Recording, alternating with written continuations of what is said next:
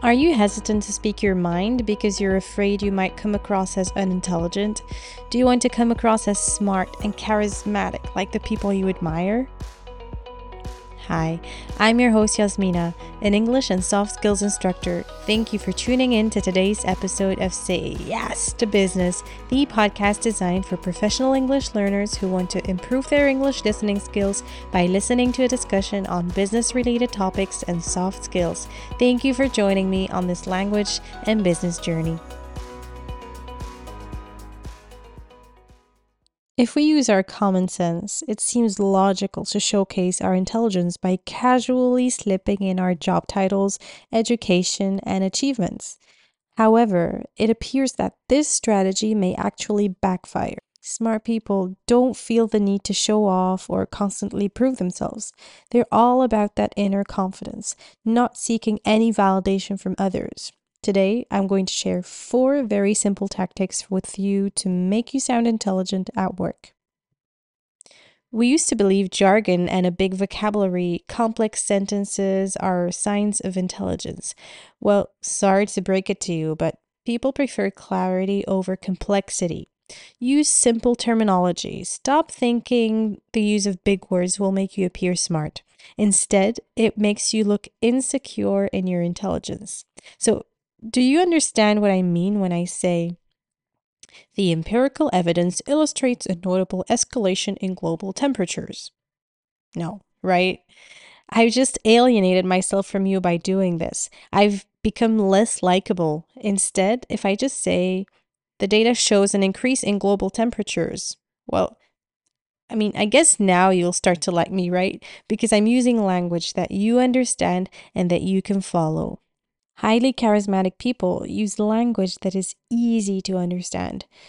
Sure, of course, you can use some technical language or jargon if needed, but it should make it harder to understand.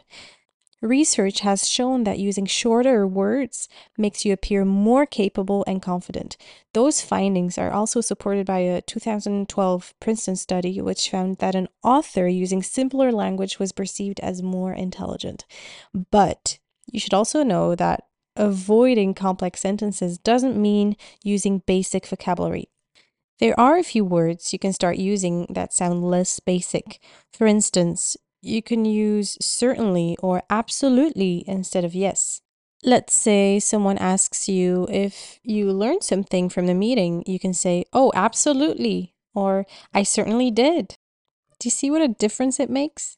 There are so many other words you can change into words that sound less basic. For example, instead of using change, use modify. For instance, I'll modify the schedule.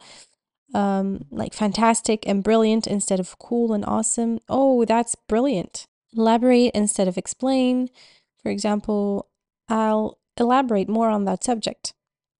And there's so many more words that you can find online if you're interested. Tactic number 3, boil it down to one message. So last week, I did this activity with my students where I handed them a scenario on paper and I asked them to explain it to their classmates for some brainstorming. But here's the thing, they started off using all these fancy words and didn't really sum it up. They just made it shorter, but they still read whatever was on the slip of paper. So it was like listening to a super long and confusing story. But then I told them, hey, just say it like you would to a friend. And you know what? It worked like magic. Suddenly, it all made sense and it sounded way better. And I thought to myself, wow, they really get it. So it was pretty cool to see that they understood what was going on. And it really made them sound smarter because I could just see that they understood whatever they were reading. When you give your audience too much information, they lose their interest fast. So if you want to sound knowledgeable, formulate one main idea from the material you've gathered and deliver it clearly. Tactic number 2, don't talk too much, listen. So if you're worried about sounding silly, sometimes it's best to just stay quiet and observe. Spend some quality time really listening to what others have to say. People love feeling appreciated, and one of the best ways to do that is by genuinely listening to them. Studies have shown that people who are good listeners are often seen as intelligent. So, to show you're tuned in, try making eye contact, nodding, and echoing back what they're saying. I've already talked about this in a previous episode about small talk, but sum it up. After you've listened, repeat back or reflect on what was said, or simply ask for more details with a "tell me more." For instance, if someone's chatting about how AI is getting kind of scary, you could respond with, "Oh, why do you think it's getting dangerous?" And hey, if you're totally clueless about the topic, if you have no idea what they're talking about, just ask for more info. It will give you more time to think and it will give them a chance to chat more. So it's a win-win, right? So instead of stressing about sounding clever or captivating, focus on truly listening. Funny thing is, by not trying to sound smart, you'll end up looking smart. Let that sink in. Tactic number 3. Don't use language that makes you seem insecure. Eliminate "I think," filler words like and like, and phrases that weaken your statements. Instead, embrace silence when needed. Also, I've said this before, but I'm going to say it again and again and again. Avoid making your intonation rise at the end of sentences. For example, rather than saying, "I don't really agree with this," say, "I don't agree with this." By omitting filler words, like "really," and keeping your intonation down, you'll convey greater confidence in your speech. And tactic number 4. Do your homework. It's no secret, the key to sounding sharp is being well informed. Whether you're contributing to a meeting or getting ready for a job interview, it's crucial to have your facts straight, your sources reliable, and your insights up to date. And hey, don't forget to prepare for those spontaneous chats.